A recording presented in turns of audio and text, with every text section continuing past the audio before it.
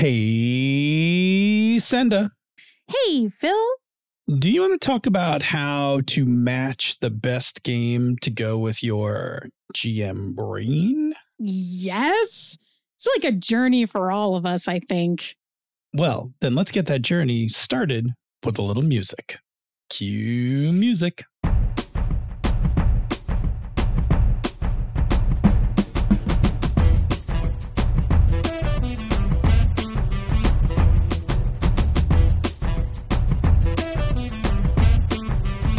And welcome to another fine episode of Pandas Talking Games. I am your GM who, if you believe into that stuff, exists a lot in his right brain, Phil.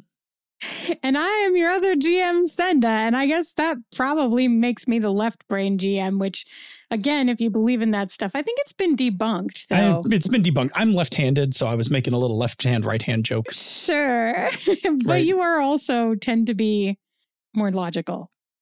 At times. Anyway, welcome. We got a topic. We've been hinting about it since the opening. Senda, what's our topic for today? Sure. For our topic today, Masakomi asked us a question on Mastodon, and here it is.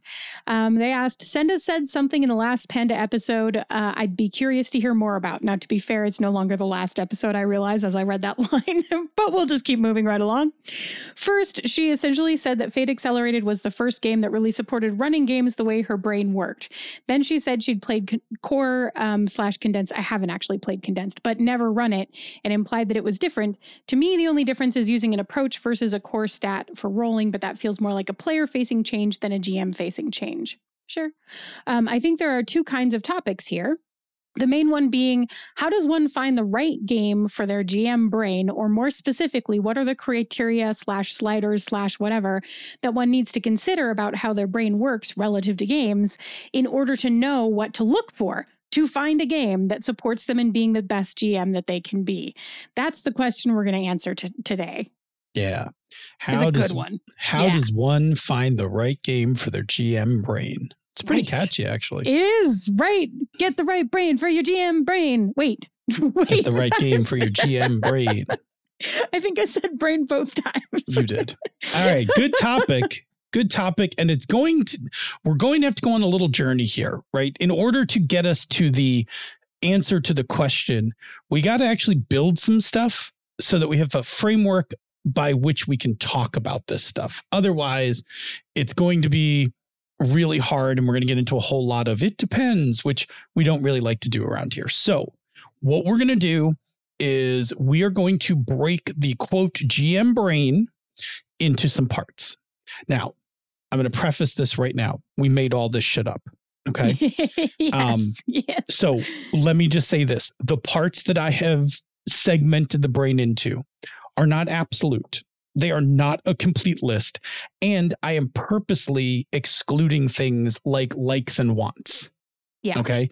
Because likes and wants are a whole other thing. And if people want to hear how everything that we're going to talk about today then weighs in against likes and wants, like we can talk about that as well, because likes and wants will override a bunch of this shit. If you want something or like something enough, you will play games that your brain is not ideally suited for and just figure out how to get through them. But for us to talk about finding the right game for your brain, we're going to look at this a little more clinically. So I've taken the emotional part out. We're going to just park it. I know it's there. You know it's there, but we're not talking about it today. Okay. We have created a very simple model, but enough that I think it will highlight what we're trying to talk about here. Does that make sense? Yeah, it totally does. All right. We are going to dissect the GM brain into 4 chunks, and we're going to ping pong through and talk about each chunk. So why don't you tell us about the first segment of the GM brain? Yeah, the first one is creative, which is having the ability to make new things or think of new ideas. And it can also mean showing or requiring imagination, right? So in GMing, this is things like making up lines of dialogue, coming up with interesting plots and descriptions and etc., right? Like all of the things that we have to do to create creatively create a world or a setting or a space to play in, right? All of those pieces. Some of the actions that go along with being creative are storytelling, improv GMing, designing scenarios, creating NPC descriptions and backgrounds, and all the things about those people, and creating setting material. Again, probably there's more than that, right? Like, here's a short list. There's 100%. Here's a short list. 100% there's more than that list. Yeah. These are example actions. How's that? Sure. That makes sense. Yeah, we'll call them example actions. But example actions. Those are some very common creative actions that we have to take. Yeah. Correct. What's the next one? Okay, the next segment of the GM brain is analytical. The study of something or relating to analysis. It can also mean having or showing skill in thinking and reasoning. All right. So for a GM, this is going to be your ability to use the rules of the game, knowing how special abilities interact, like specifically when the rules don't tell you, like when you look at one feat and another feat and, the player's like, I'm taking both of these, and you kind of look at them and you're like, ooh, there's some weird interactions, or, this is where min-maxing comes from, that kind of thing, right? Understanding how to apply rules when you're doing rulings, right? So if you're playing a game that's got very little rules, but a lot of rulings, you're being analytical. Some of our example actions: combat tactics. Yeah. Making rulings, like we said. Creating complex NPCs mechanically. Senda had talked about the creative part, about describing them and their backgrounds. That's creative. But putting down stat blocks and special abilities and things like that, that's more analytical. Yeah. So is creating encounters, right? Yeah. And specifically, I'm going to couch this as conflict encounters. Sure. Especially ones where you are trying to pull in stuff like not just monsters, but environment and things like that. It falls into kind of the same realm as tactics, which is why it falls under the analytical portion of the brain. Yep. Cool. What's our next chunk? Executive. So this is a set of cognitive skills that help people plan and execute tasks. So this ends up being things like prep, or the function of actually running or facilitating a game at the table, right? Being organized, all of that stuff that in life too, right? So some examples of the executive function of GMing are organizing game sessions, prepping session notes, managing a complicated table if you have a bunch of maps or minis, etc., or even just limited space and everybody needs to have bennies and, whatever it is, right? Yeah, I mean, I am a person, right, with like kind of an overactive executive function at times. I wrote an article a long time ago for Gnome Stew, right? The mise en place of GMing. Right. And we have talked about it, I think, before. Absolutely. How do you arrange your space? Yeah. And if you've ever played with someone who does not excel at this, that is running a complicated table, and I mean like with lots of parts, you will see things like they're diving into boxes to grab minis at the last minute. Then, they knock something over because, they're not aware of what's like over here on the left as they're pulling, their mini box onto the table, but then they need to also get their counters, right? Like that kind of thing. That's right. Those are executive challenges in managing the flow of your table. That sounds like the reason why, no, not the only reason, but one of the reasons why I don't personally go in for mini heavy games, because you've just described me as a GM at that table, right? Yeah, I mean, exactly, right? As opposed to like someone who has like all of their encounters in boxes, right? So like this is encounter 1. I pull out box 1. It has everything I needed in it. It's all split out and organized. And here are the counters in the same box over to the side, which is how you would do that. Yes. Right. Like, yes. Like, I know this. Yeah. I would 100%. And I would go find a box that the containers went in. Yes, so that you could put them in order like a box filing system. Correct. And just put them down next to me so that I could just reach down and pull out one. And then you would pull out the next box, right? Correct. And you would move the other box over to the other side and then you just reach for the next one. Boop. 100%, right? Yes. Okay. That's like hyper executive function. Okay. I would be just knocking shit over. Right. Okay. Which again, this is going to get into our GM brains, right? Yes, this is the things we're talking about. Right? Anyway, the last one. The last one is recall. To remember, or recollect something from the past.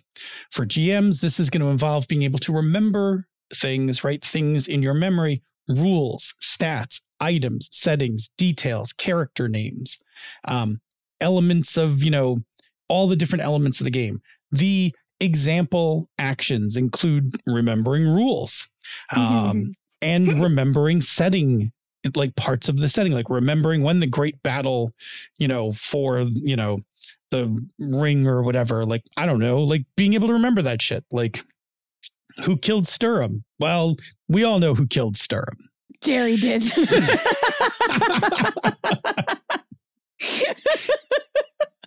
Go listen to Misdirected Mark. If you're not listening to Misdirected Mark, continue. That joke won't be as funny, but it's very good. Anyway, we love you, Jerry. All right. Anyway, that's recall. Okay. So let me just, before we jump into the next section, one, these boundaries are not absolute. Oh, I'm going to just jump ahead of my own rule of my own things here, right? These boundaries are not absolute. Some of these things will border. You have one as an example later in the show that when I started to think about it is actually, it borders on executive and creative, depending on which part you like. Yes. Yes. We'll talk about it when we get there, right? We'll talk about it. So I just want to be clear, right? This is just a model, right? This isn't absolutes, but if you're starting to get the idea of what we're talking about is that certain actions resonate with certain activities in your brain. Yeah. Okay. And this is how we're going to start to dissect your GM brain. We're not going to do it. You're going to do it. Hint. Yeah, you got to do it. But we're going to show you how to dissect your GM brain. So now that we have these example actions and we have these sections of our GM brain, what is the next thing we need to consider? Yeah, I think the next thing is really you have to recognize the things that you are good at. They come easily to you. They go smoothly. They don't require extra effort. They're sort of natural, right? Well, I'm going to preface that. They don't have to be natural. They can be trained. So with all that said, there's some additional things we need to recognize and consider as we talk about this GM brain concept. Yeah. And those are the things, firstly, right? The things that you are good at. Those are the things that come easily to us. They go smoothly. They don't require extra effort, etc. Yeah, you might have a natural skill for them. You might have trained yourself to do these things. Whatever it is, you are good at it. Like, I was not born good at Excel spreadsheets, but I am good at Excel spreadsheets. Yeah, they don't now require extra effort because now you are good at them. Yes. Which I think will highlight a good point here is, go ahead and tell us the second one, and then I'll come back and make my point. Yeah, I think it's a good point too. I think I know what you're going to say. Anyway, the second part is things that we struggle at. So these are things we have issues doing these things. They're a struggle. They don't come easily. They require extra effort, right? They might require practice. Now, the origins of these things can be untrained skills. Yeah. But I also want to be cognizant that these can also be clinical. Yeah. Right. So for instance, ADHD will create a set of struggles. Yeah. Yeah. They'll also create a number of things you're good at as well, right? But they'll also create struggles. So recognize that your struggles may come from different places. And yes, and sometimes there are things that you may look at, like Phil has done in the past, and say, this thing is a struggle for me. How do I make it not be a struggle? Mm-hmm. I'm specifically going to train up this skill and practice it so that it doesn't require extra effort anymore, right? 15 years ago, improv GMing was a struggle for me. Could I do it? Yes. Was I good at it? No. But then I spent years practicing it. Yeah. Until I moved it from struggle to good. Now, that was the point I was going to make, is that for things that are untrained skills, you can move them from struggle to good. For things that are clinical, you may not be able to do that. Mm-hmm. There may just be some things that are like, this is a thing that's in my struggle column and will always be in my struggle column. And that goes back to the whole reason why we want to have this conversation is to pick the correct games, right? And we'll get to that formula in a little bit. Okay, so good versus struggle. Yep. Okay, what's the other kind of thing we're going to also consider? Yeah. The next part is things that bring us energy, which, doing this thing makes me feel good, feel better, gives me the dopamine hit. I get my charge from doing this thing. 100%. It fills me up. Spoon generating. Giving. Yes. Yep. Versus things that take energy, which are things that doing those things wear us down. They require expending of energy or spoons to do them. And when you're done, instead of feeling energized, you feel tired, right? And those are things we tend to like them less, or be reluctant to do them, or afraid of doing them, etc. Right? Sure. We avoid things that drain us. We are drawn towards things that energize us. Yeah. Now, there's an obvious correlation between good struggle and bring and drain energy, right? Yes. But that is not absolute, right? There's some some correlation between those, but there are definitely outliers, right? You can be good at something, but not get energy from doing it. Yes. Like I will, and I'm going to take this out of the GMing realm and into the professional realm. Sure. I am very good at fostering collaboration among a group of people. You are. Yeah. But it makes me tired. Yes. And it makes me want to hide from people after I've done it for too long. Yes. Yeah. So it is a thing I'm good at, but it is a thing that drains energy from me. Yeah. And that's okay, right? That the pairing is fine. You can also struggle at something and get energy from doing it. Yeah. You may just not be very good at this thing, but you like doing it. And again, if it's a trainable skill, it'll eventually probably move from struggle to good. Yeah, for me, this is a lot of craft things, right? Because I have the audacity to believe that I can accomplish any craft thing. And I picked up spinning briefly for a hot second a couple of years ago, spun one skein of wool into yarn and went, yes, I have done the thing. And I'm going to tell you, I was not good at it, right? There's nothing about this yarn that is smooth, polished, professional. It was challenging to do and to keep it going, but I enjoyed the heck out of it. It gave me a lot of energy to do it, right? Yeah. So, yeah. Cool. So keep that in mind, right? Don't correlate good with bringing energy and struggle with taking energy. Don't stick them together. Consider them separate. They float. Yeah. Okay. They can pair up in all sorts of ways. In all sorts of unique ways, because brains are weird and complicated. Yes. Also, I didn't put this at the beginning of the thing, but I'll make it right now. We are not trained in this at all. Yeah, we should probably say that. We have no training. I took no psychology classes in college. Right, I took a shit ton of biology classes, which is why I like to classy and dissect things. It is. And probably why you make quadrants out of everything, right? Oh, I fucking love quadrants, right? I will that is half my biology training and half of just having some OCD, right? I will put anything into bins if you let me. Yeah. Well, I mean, yeah, I think our level of training on this is we've both been in therapy for a while.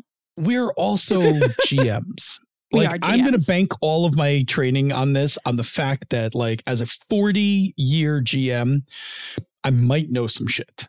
It's true. About GMing. Yes. Okay. Anyway, all right.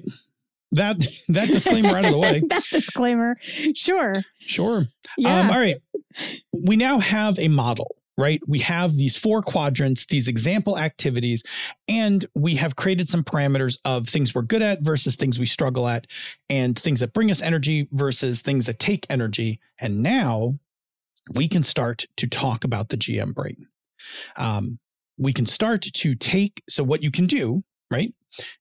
What you should do is take those example activities and start to consider those 2 pairs, right? What am I good at? What do I struggle at? What brings me energy? What takes energy? Now, for the sake of the recording, we cannot bin all of these right here for both of us, right? We'll be here all day. Yes. What we can do is do some examples. So we are going to do for good and struggle, for give and take energy, we're going to give you one of each and talk a little bit about them for each of us. Yeah. Does that make sense? What we're going to do here with these examples is what you should be doing across all of them. And yes. you can do certain activities. You can also do whole areas. You could just be like, boy, executive is just a struggle for me, period. Yeah. Or it could be this particular part of executive is a struggle for me. Yes. Yep. Okay. Whatever makes the most sense to you. Make a chart. Use a spreadsheet. Yeah. So let's, and again, we're only giving single examples here. So obviously there are many things we're good at, but we're each picking one to talk about it. Yep. Stenda, tell me a thing you're good at. I am good at improv GMing. You are very good at improv GMing. My first game with you was an improv GM game, and I was very impressed with you. You were very impressed because I wrote down the sentence on an index card and you talked about it for years, and then we ran the whole game. And it was great fun. Yeah. I did. I was very impressed by you. You ran a very good game. Thanks. Okay. So improv GMing is a creative activity. Yes. That is a thing you are good at. Yes. Yeah. I'm pretty good at most of the creative stuff, but I'm strongly good at improv GMing. Yeah. Yep. What's one thing that you are good at? No surprise. No surprise. When it comes to executive, I am good at prepping session notes. Yeah, you really are. I am actually like, I have a system. I have a whole system for how I do it, and kind of like I have a similar format for each game for how I format things in my OneNote notebook. I just have a system for it and I'm good at it. I like it, right? Don't get me wrong, but it is a thing I have put a lot of energy into developing that skill, and then also put a bunch of energy into writing down how I did it so you could do it too. By the way, go check out Never Unprepared. Yep. That's the one. That's the thing right there. Right. Okay. Stenda. Yes. Tell me a thing. Well, no, wait, let me back up for a second. Let me preface this real quick. Sure. I wasn't always good at prepping session notes. I mean, I always prepped games, right? I always prepped games. I wrote shit down. But years and years ago, my solution to prep, right? And again, we always say this, right? Prep is the thing you do in order to be comfortable enough to run at the table. My prep in the past used to be voluminous, right? Like I wrote way more than I needed to. And it wasn't until a few years before Never Unprepared that I actually focused energy on the skill of making my prep smaller, like less noise, more signal. Yeah. Right. And that's what's in Never Unprepared, is like how to life hack your prep. Yeah. And the thing that I will say for my part is I don't think that I've always been like masterfully good at improv GMing. It was an easier skill for me to pick up than learning the prep skills, right? It was easier for me to do that. And I have a background in theater. You were a theater kid. I do have training in improv, right? And I do have training in theater. So applying those skills to GMing was easier for me. 100%. Right? Yeah. Yeah. Cool. For sure. Okay. Now let's jump to the next one. Things we struggle at. Senda, what is the thing you struggle at? Yeah, this one is fun. And I just, before I even say it, it's not going to be a surprise to anyone because I've said it before, actually. But it's fun now because I finally understand. This is the first year that I finally understand why I have this problem, right? I struggle with recall. I don't just struggle with recall in games. I struggle with recall across the board. I read through all of these show notes and I wrote things down before we started recording. I don't remember what comes next. I do not remember what comes next. That's just the way that my brain works. This is a pretty typical ADHD problem. This is I just measured this as I'm sewing and I turned away for 10 seconds and I already don't remember how long that bit was. And I'm going to measure that thing probably 2 or 3 more times, right? I don't remember how many minutes I need to put the thing in the oven for. I just read the instructions and then I put the thing in the oven and then I went to start the timer, and I can't throw that box away until I have set the timer because I will have to look at it again, right? Like this is just the basic recall stuff. So struggle for me, recall. Now apply that to games. now we're talking about things like struggling to remember specific details about rules, specific details about settings or something that I don't inherently know, etc. Right? Like it's trying to remember all that detailed information. I'm not good at it. So I'm actually 100% there with you, right? And what's surprising is you have a diagnosis for this, right? Like, yes, I do. You have ADHD. I don't have ADHD, but I also have recall issues. And you know this because yes. you are aware of things like I can't remember if I locked my front door, even though I am such a creature of habit. I always lock it the same way. Yes. Right. But I also have recall issues where I cannot remember like lots of rules and things like that. And I don't think mine's an ADHD thing. I will tell you where I think mine comes from, which is a training thing. When I was in college and I was studying to be a scientist, in my organic chemistry class, my professor specifically told us, don't memorize this. This is a language. Learn the language and know how to look stuff up. And so I have over the years conditioned myself to not remember stuff and just rely on auxiliary sources to pull material. Now, I will also say that I have a certain amount of childhood trauma that I think also screws with my ability to recall things. The thing that I wanted to insert here is that recall issues are also strongly associated with PTSD, a thing that I also have that I don't know if you have an official diagnosis for, but it would not surprise me in the least if you did. I don't. But I don't, but you're 100% correct, right? But recall issues are strongly associated with a lot of different types of neurospiciness. So this may be a pretty common experience across the board that we just like detail stuff like that just doesn't stick. Yeah. And if I get frustrated or anxious, my ability to recall gets even worse, right? So, and it's really interesting on this topic of recall, because one of the first emotional connections you and I made was I had said something to you about how, because of my childhood, I have largely forgotten the span of about 3 years of my childhood. Like, I know some things about those periods, and I know the stories people have told me about those periods, but I don't actually recall those times because of the trauma that I went through.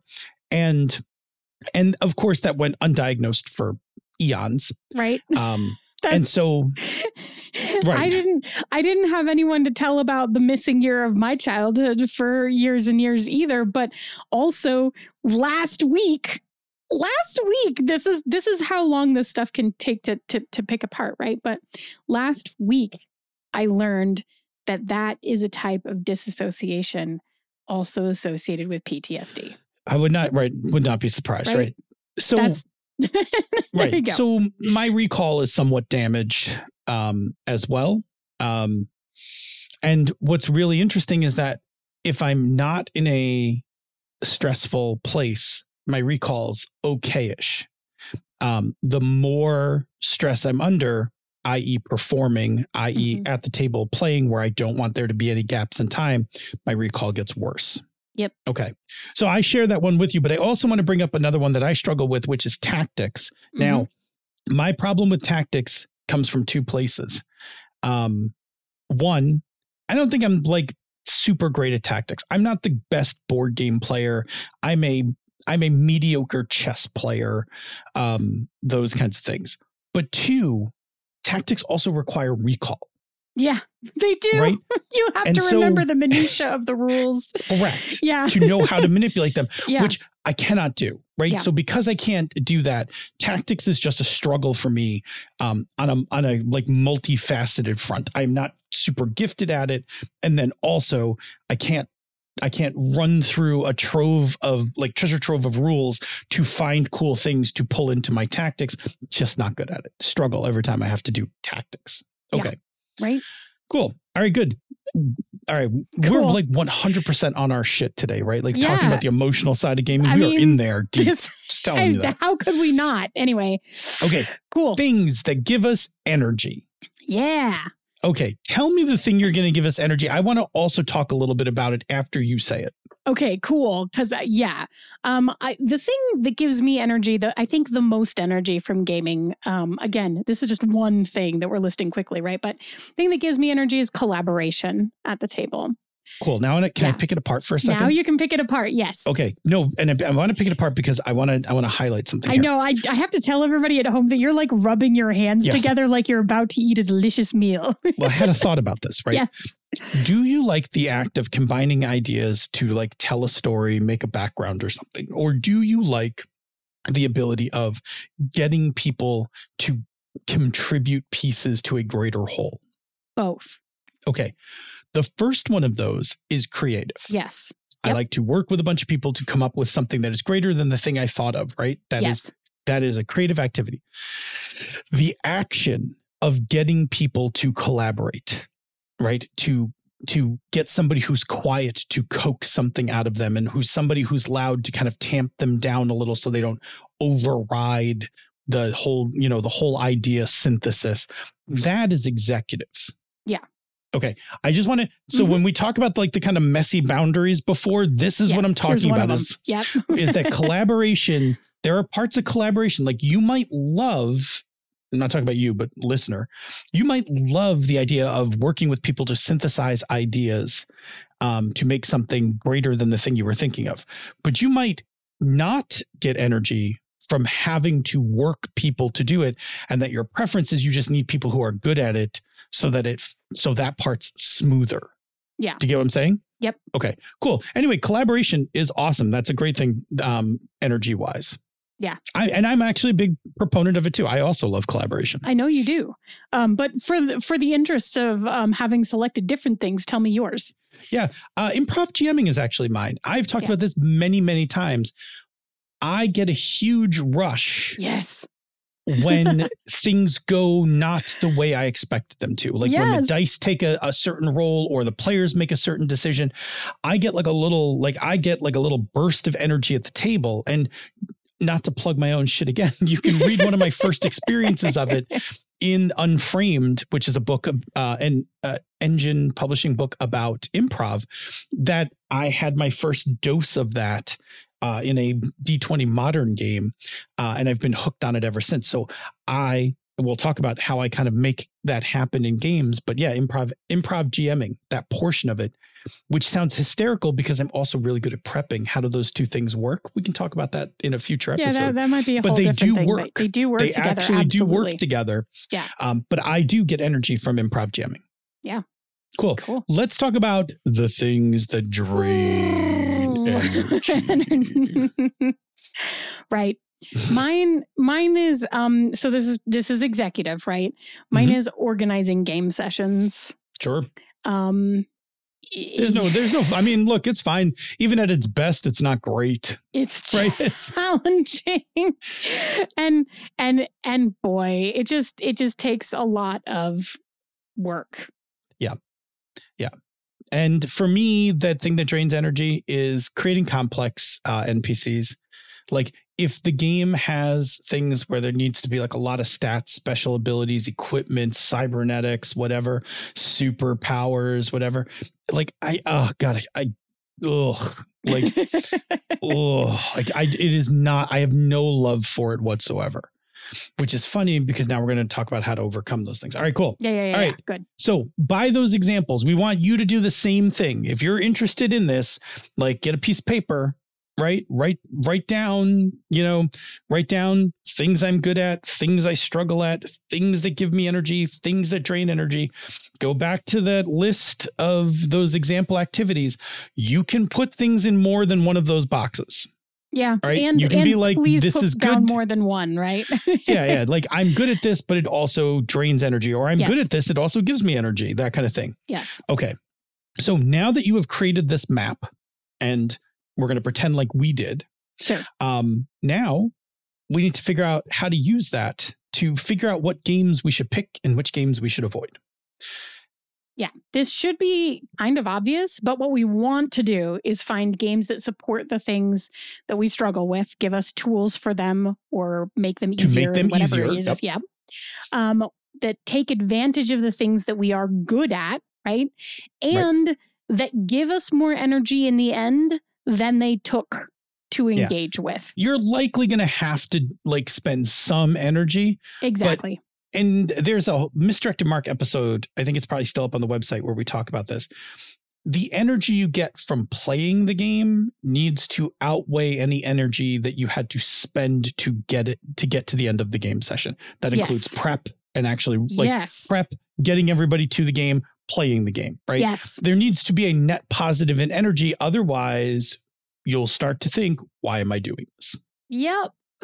Been there, done that. Right? 100%. Yeah. Okay. So for this part, we're going to give some examples, some further examples by taking our items from the list above. And we're going to talk about how we look for those things in games. Yeah. Okay. So I will ping pong back and forth through these. Ping pong. I'll kick off the first one and then I'll kick it to you and we'll just go back and forth till we get through. Okay. All right. So my first one I had said before was something I'm good at, which is prep. I like to prep. So I like games that empower me to run my own material. Yes. Right. I don't want to play a game that's got canned scenarios. You can have a game that has scenarios with it. I am probably going to ignore them. Yeah. I like to prep my own stuff. And that is part prep, but it's also part creative. Like, so I'm good like that. If a game is so locked in that, like, for instance, it's not even a good example. There are some games that are just like basically playable module kind of thing, less my flavor. But for me, because I like to prep, a large variety of games are open to me. Right. Yeah. Because I can prep a lot or I can prep a little and I'm okay. So I can do something like a Knights Black Agents, which requires a pretty decent amount of prep. Or I can do something more like a PBTA where I don't actually have to do very much prep. Yeah. So like for me, that's an asset, right? Yeah. I can like, for me, that's a thing where when I look at a game and it's like, oh, there's a lot of prep in this game. I'm like, it's okay. No problem. Like I'll be fine. Yeah. Like I'll tune up my system. Yeah. Cool. Okay, cool. How about you? For me, so improv GMing is something that is easier in systems that specifically support this particular style of play, like a PBTA game, for example, right? There are many examples out there, but it's an easy one to call out. It is certainly not that you can't do it in games that aren't specifically designed to support it, but gosh, it's a lot easier to do it when the game is designed to support it. Yeah. So when looking at it, right, just to pick this apart a little, right, when we look at a game that's designed to support improv play, because there is an element of improv play in all role playing. Sure, right? The ad table part is more improv than it is actually prep. Yes. But does the game do anything to help you out? Right. Yeah. So do you have to do you require things like stat blocks to be able to effectively create a combat on the fly? Sure. Do you how much information does it require? Do you need to throw together to be able to create an encounter that you might not have prepped? Is a lot of that. So it's just like, how much cognitive load is it to create engaging encounters, whatever kind of encounter they are, without having prepped that information to start? And that's right. Yeah. And PBTA games are like actually designed like that, right? They actually tell you not to prep this game. Right? They actually tell you to like start having the conversation and lean into the principles, agendas, and moves for the GM and then the moves on the table. Yeah. Right. And that's where that's where kind of all the magic happens. I'm going to go back to prep real quick. Yeah. A game that supports good prep is going to be a game that might have built into it an adventure generator. Oh, yeah. Or town generators, encounter generators. So like Forbidden Lands has a section in their GM's book where they have like just like if you need to randomly make a town, you can roll it all up. Or if you need to randomly make a dungeon, there's like a bunch of things you roll and then bing, bang, boom, you have a dungeon. Yeah. Those are things in a game that support prep. Now, you could just not put those in and the game still requires prep. It doesn't help you. Like it's not aiding you to get that prep done. Right. Okay. Right. In the same way you could totally not plan any game, improv all of it, right? Yes. And you could totally do that, but it will be easier in a game that supports it. You can 100% improv a game of 4E, right? Yeah, and I will tell you this, whether you like it or not, people, you can totally prep a PBTA game. Yeah. You absolutely can. You totally can. Yeah. So, all right, cool. My next one. Yeah. I struggle with tactics.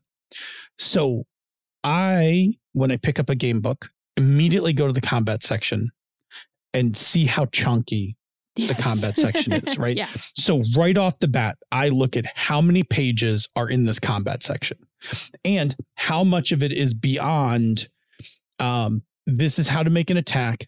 This is what happens when you get damaged. This is how you heal, right? Every combat system has those. That's fine. But if this combat system also has like a completely separate system for aerial combat and a completely separate subsystem for underwater combat and has like 10 pages of moves, right?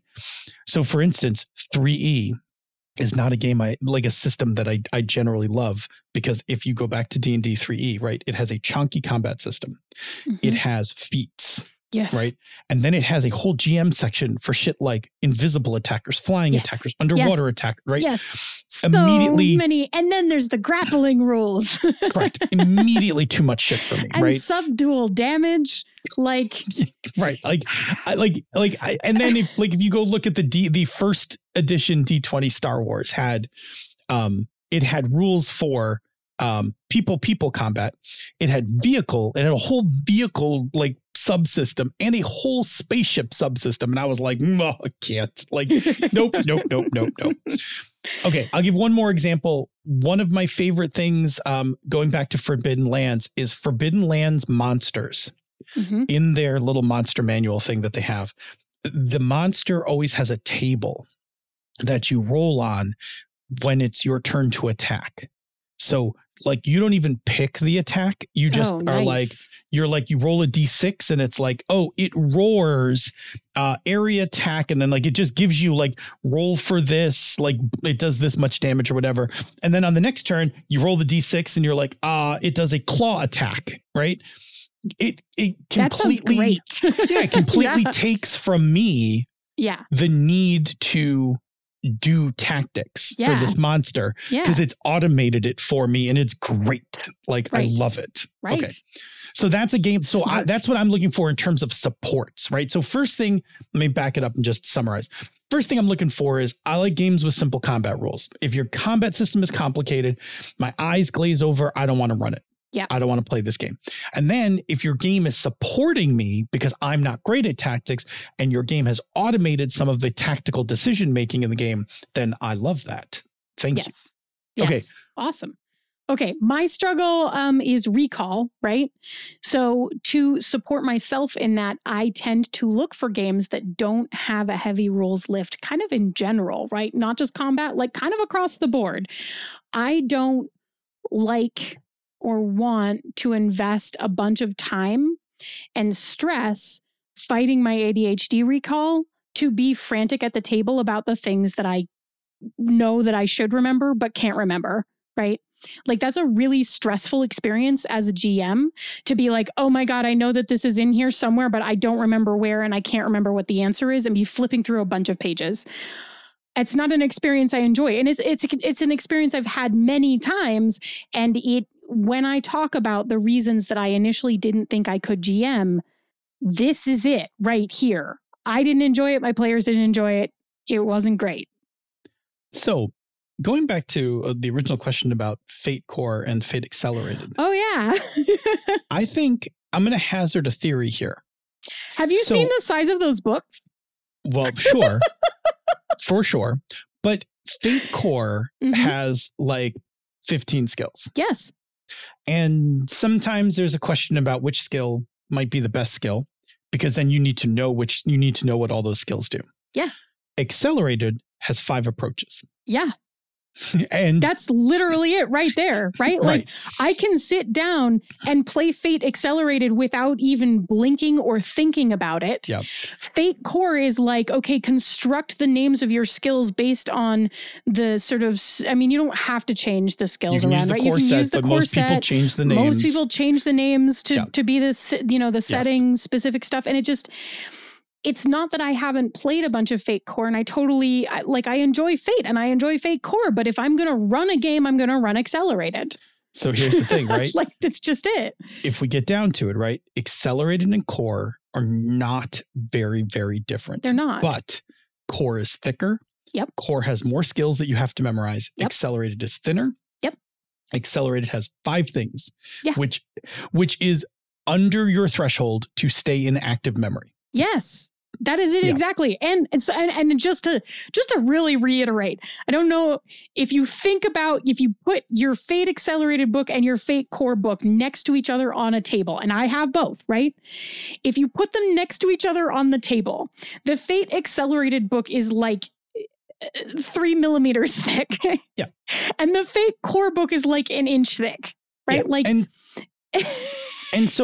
and again, they use almost the same structures, almost the same mechanics, right? But the Accelerated book has been pared down and streamlined, but it falls under your recall threshold. Yes. Yeah. The Accelerated book. And so therefore book, it is comfortable. Yep. Has streamlined just enough of the complication out of the rules to be a very comfortable level of game for me to consume and run. And the other, so now when we talk about like PBTA games, right? PBTA games are great in terms for you because everything's the basic on the character moves. sheet. Right. Well, first of all, the character stuff is all on the character sheet, right? It's in the playbook. Yeah, like cheat sheet right in front of me. The move sheet, right? That has become a standard in PBTA games. No one memorizes PBTA. Right. No one memorizes those moves. No. You just have the move sheet. Yeah. And if you're the GM, with the exception of a few games, which I have shamed before and then went and made my own. Sure. Most of them have a sheet that have all the GM moves on it. So, I almost never, when I run a PBTA game, I almost never pick up the actual book to look anything up. No. I can pretty much run a PBTA game after I've read it. Yes. I can run it from whatever GM sheet, the basic move sheet, and the players with their playbooks. Yes. Yes. Yeah. Again, under my threshold for immediate memory recall. Exactly. Right. Because most of it's sitting on the table. It's not actually asking you to recall it, right? I can't remember the last time I cracked open a PBTA book during play, right? Exactly. 100%. Right. Unless I am GMing and there's some specific rule, like in action movie world, like there is a specific rule, like what happens if the lead takes 5 harm, right? Like I know it now because I just played it last week, but you do have to look and something else has to happen to them because they can't die kind of thing. Anyway. Yes. Oh, okay. Yeah. And just one more comment on this to expand upon this just a hair more, which is the campaign that I ran in 4th edition D&D, where we continuously, there is an ongoing joke about the fact that I've never read the 4th edition D&D books, right? And I haven't to this day, and I never will. And it's fine. Like, it doesn't really matter. I'm not going to run it again. But the key in that scenario was that as much as this is a joke, right? Andy had the rules mastery. I didn't have to contain the rules mastery. I just had to contain the GMing skills. And Andy had the rules mastery to make all of that stuff happen. So it didn't have to live in my recall. So that game also worked out great for me. Absolutely. Sorry. Cool. All right. It's a lot on recall. Let's, It's fine. All right. Things that give us energy. For me, that's improv GMing. So when I look for a game, all games have some level of improv GMing. Of course. So what I'm really looking for is where, what's it going to do to help me? Right. Yeah. What's it going to do to support me? Because I want to get that energy. Right. So I love PBTA games for the fact that the moves have sometimes they have evocative questions, or my personal favorite, if you've ever seen any of the moves I make, pick lists. I fucking love pick lists, right? Yeah. Right. So I love those because you, when improving, you're just like, oh, roll to 7 to 9, pick 2, right? Like, oh, I'm going to pick this one and this one. Cool. And then we're going to make up some shit. Yeah. Now, Forged in the Dark is a PBTA cousin. Mm-hmm. It has similar DNA, but it does not have pick lists for bad outcomes. It just relies on the GM to keep making them up. And that makes me tired. Yeah. Every time I've run a Forged in the Dark game, I get tired after the game. I still enjoy it, but like I'm on the spot to make up every one of those things rather than the players picking a thing and tossing it to me. Yeah. Or me picking a thing from my list of GM moves. Yeah. There's a subtle difference, but I do look for those kinds of things. What do you have in your game that's going to make my improv smoother? Easier. Yeah. Cool. So mine for what gives me energy was collaboration. And this does lean, I realize in the context of our previous conversation about collaboration, this definitely leans more on the creative side of that particular I'm not skill. surprised. Yeah, right. But it means that I look for games where players are expected to contribute to the story actively, right? Like, again, collaboration is something I can do in any game. Right? I can do it, but it helps when the expectation is set by the game that the players will do it, right? Yeah. And I do run my tables with a lot of sourcing the table because as I'm improving the game, it's not something that I want to do alone, right? I want to do it in collaboration with my players. So in the same way that I look for games that support my improv GMing, I'm looking for games that support me not doing it by myself. It's good stuff. Lastly for mine, so the thing that just drains my energy on this shit is creating complex NPCs. I hate it. So when I pick up a game, I am looking for two things. One, are there asymmetric NPC blocks? So for instance, in Cortex, when in our game, Long Live the Queen, actually, I think every one of my Cortex games, this is true. Your character sheet is more complex than my NPC block. Yes. I have an asymmetrical NPC block where I don't have individual skills. I just am like, you are this difficulty. You have this distinction. Yep. That's 3 dice right there, right? And then I can I can stack on more if I want them to be more complicated. So asymmetrical NPC blocks, meaning they're not made from the same pieces as the characters. Yes. Right. That makes perfect sense. And when I say asymmetrical, I mean simpler. Mm-hmm. Asymmetrical, right? Yeah. I want a simple stat block that I can then just act out. And it seems like we're having some sort of 1-to-1 combat, but what we're really having is you have player with many ideas and I have like simple stat block that I'm just acting through. Right.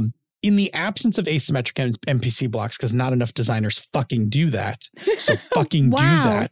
Got some feels on that one. I'll throw the gauntlet down to game designers. Fucking make NPC blocks simpler.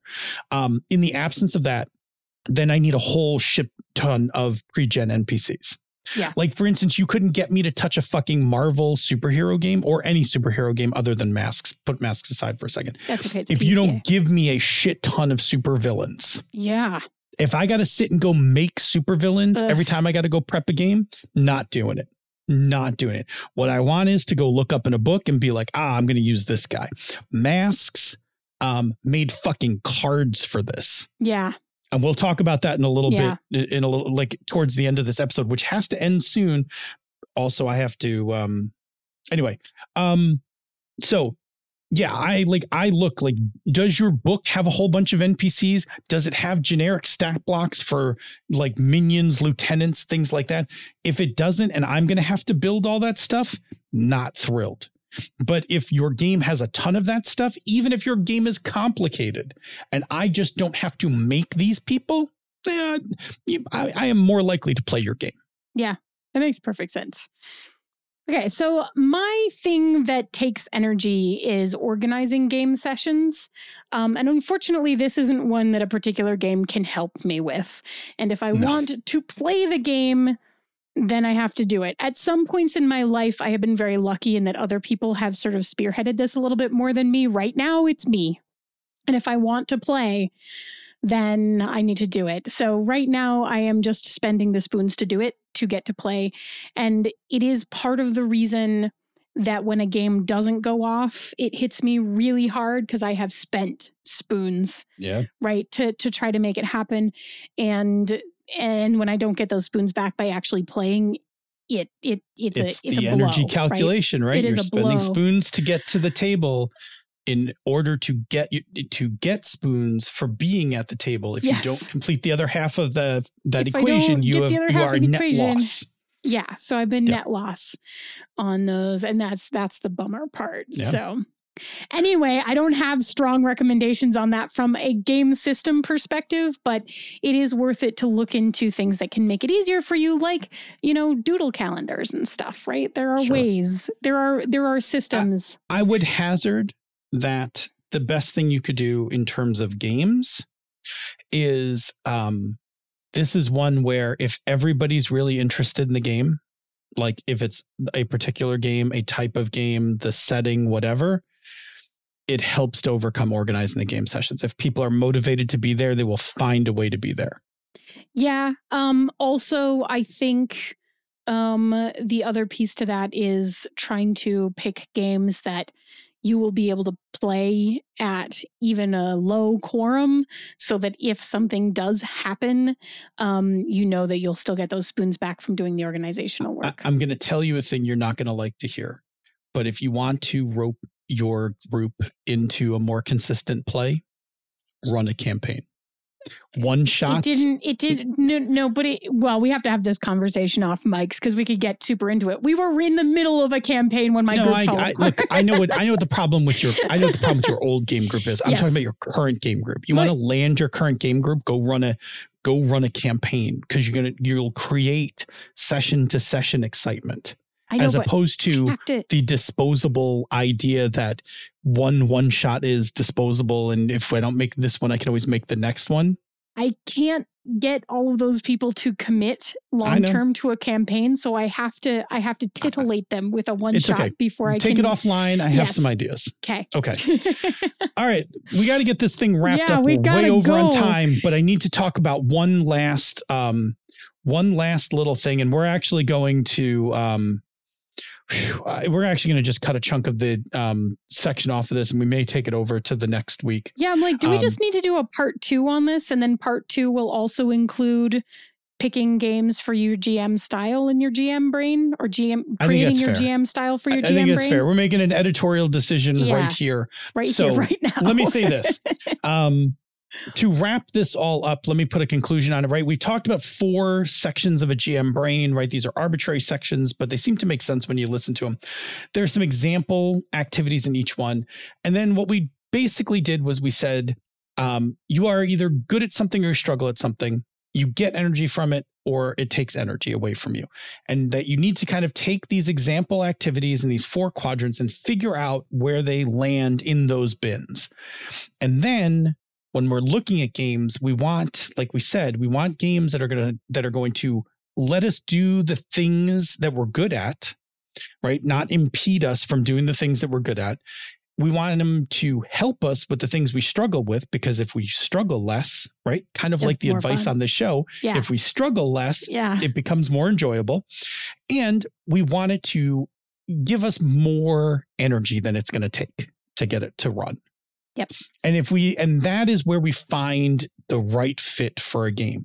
Now, when you're a young GM, it's going to be harder to look at rules and make those assessments. As you become a more seasoned GM, you can flip through a book and have a pretty good feel of, I could run this, or meh, I'm not running this. This is not happening. I can't look at an unopened rule like PDF or a book, but as soon as I open it up and flip through some pages, I can tell you reasonably, like, I could run this. Yeah. And I think, so just to put a nice end cap on it, next time we will finish out the last piece of this conversation, which is specifically to talk about how do you evaluate a game to decide if it's going to support you in the things that you need to be supported in or not. And we will also talk to you about what to do when a game is missing some things, because you don't have to rely on just the game to help you. Yes. There are external supports that you can put into games to help you. And so we'll talk about those. And then we'll also take a chunk and we'll talk about how your GMing style also should fit this model. Yes. That's a lot. Come back next week. We might have a part 3. We kicked over a topic on this one. Nice job. Nice job. Was that Murakami? Nice job. Thank you very much. Hang on. Oh, I'm sorry. Masakomi. Thank you very much. I appreciate this topic greatly. This has been a lot of fun to delve into. Yeah. Absolutely. All right, Senda, we got to get out of here. We are way over. Tell me about a show on the Misdirected Mark Network, and then we are going to do the fastest closing in history. Sure. On the Misdirected Mark podcast, where they are currently doing Misdirected Mark Plays, Phil, Chris, Bob, and Jerry play and discuss a campaign they've created and are playing that Phil is currently running. So if you want to hear some of the stuff that we just talked about in terms of strengths and where supports are, etc., if you want to hear that in practice at the table in what I feel like is a really interesting and fun game to listen to in terms of actual play, and then the discussion of things that are happening in that game that go along with it to give you thoughts and feels about GMing or gameplay, etc., then that is what you will currently get on MM Plays right now. Awesome. Say, Senda, where do people find us on the internet? There's only one place you have to go now. Where is it? And it's fun because I just update it now when it changes.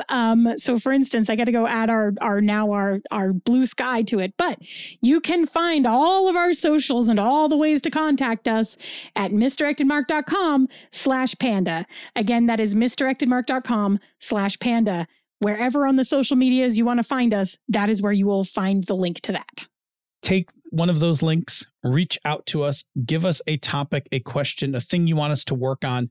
We will put our experience as GMs, our experience as people who give GMing advice, and game designers. We will put it all to use to help you run more better games.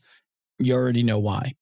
It's just going to be better. If you have better time, again, if you get more energy from running it, you will run more games. Yay! Okay. We want that for you. We want you to play a lot of games and have a lot of fun. Okay. If you like what we do here elsewhere on the Misdirected Mark Network, consider supporting our Patreon campaign. Go to patreon.com/MMP. Check out the page. There's a bunch of stuff you can get. There's a couple different tiers. The Slack room is really going to be the entry. Get into the Slack room. You're going to get to meet a whole bunch of us by hosts, but also a whole bunch of really cool listeners. There's like a little tight knit community in there. There's a bunch of things you can talk about with different rooms and things like that. So go check that out. And then check out the Patreon. You can find out how to get access to more stuff that we have in the Patreon. Lastly, if you're supporting our Patreon, we thank you very much and appreciate you greatly. If you're unable to support it, we also appreciate you. But there is a little thing you can do with a little bit of your free time that helps us immensely. Senda, what is that thing? You can leave us a rating or review on Apple Podcasts or the podcatcher of your choice, or you can tell a friend. You know, when someone says, I'm looking for a system agnostic podcast that talks about GMing and playing and games in general, you can be like, hey, this one is kind of good. I mean, as long as that's what you think. Obviously, I don't want you to go lie to people anyway. We appreciate it to everybody who's recommended us and left us a review. And thank you to everybody who's going to leave us a review or recommend us. You guys are all the best. Cool. Hey, say, Senda, what do you want to talk about next week? Oh, never mind. I already know what it is.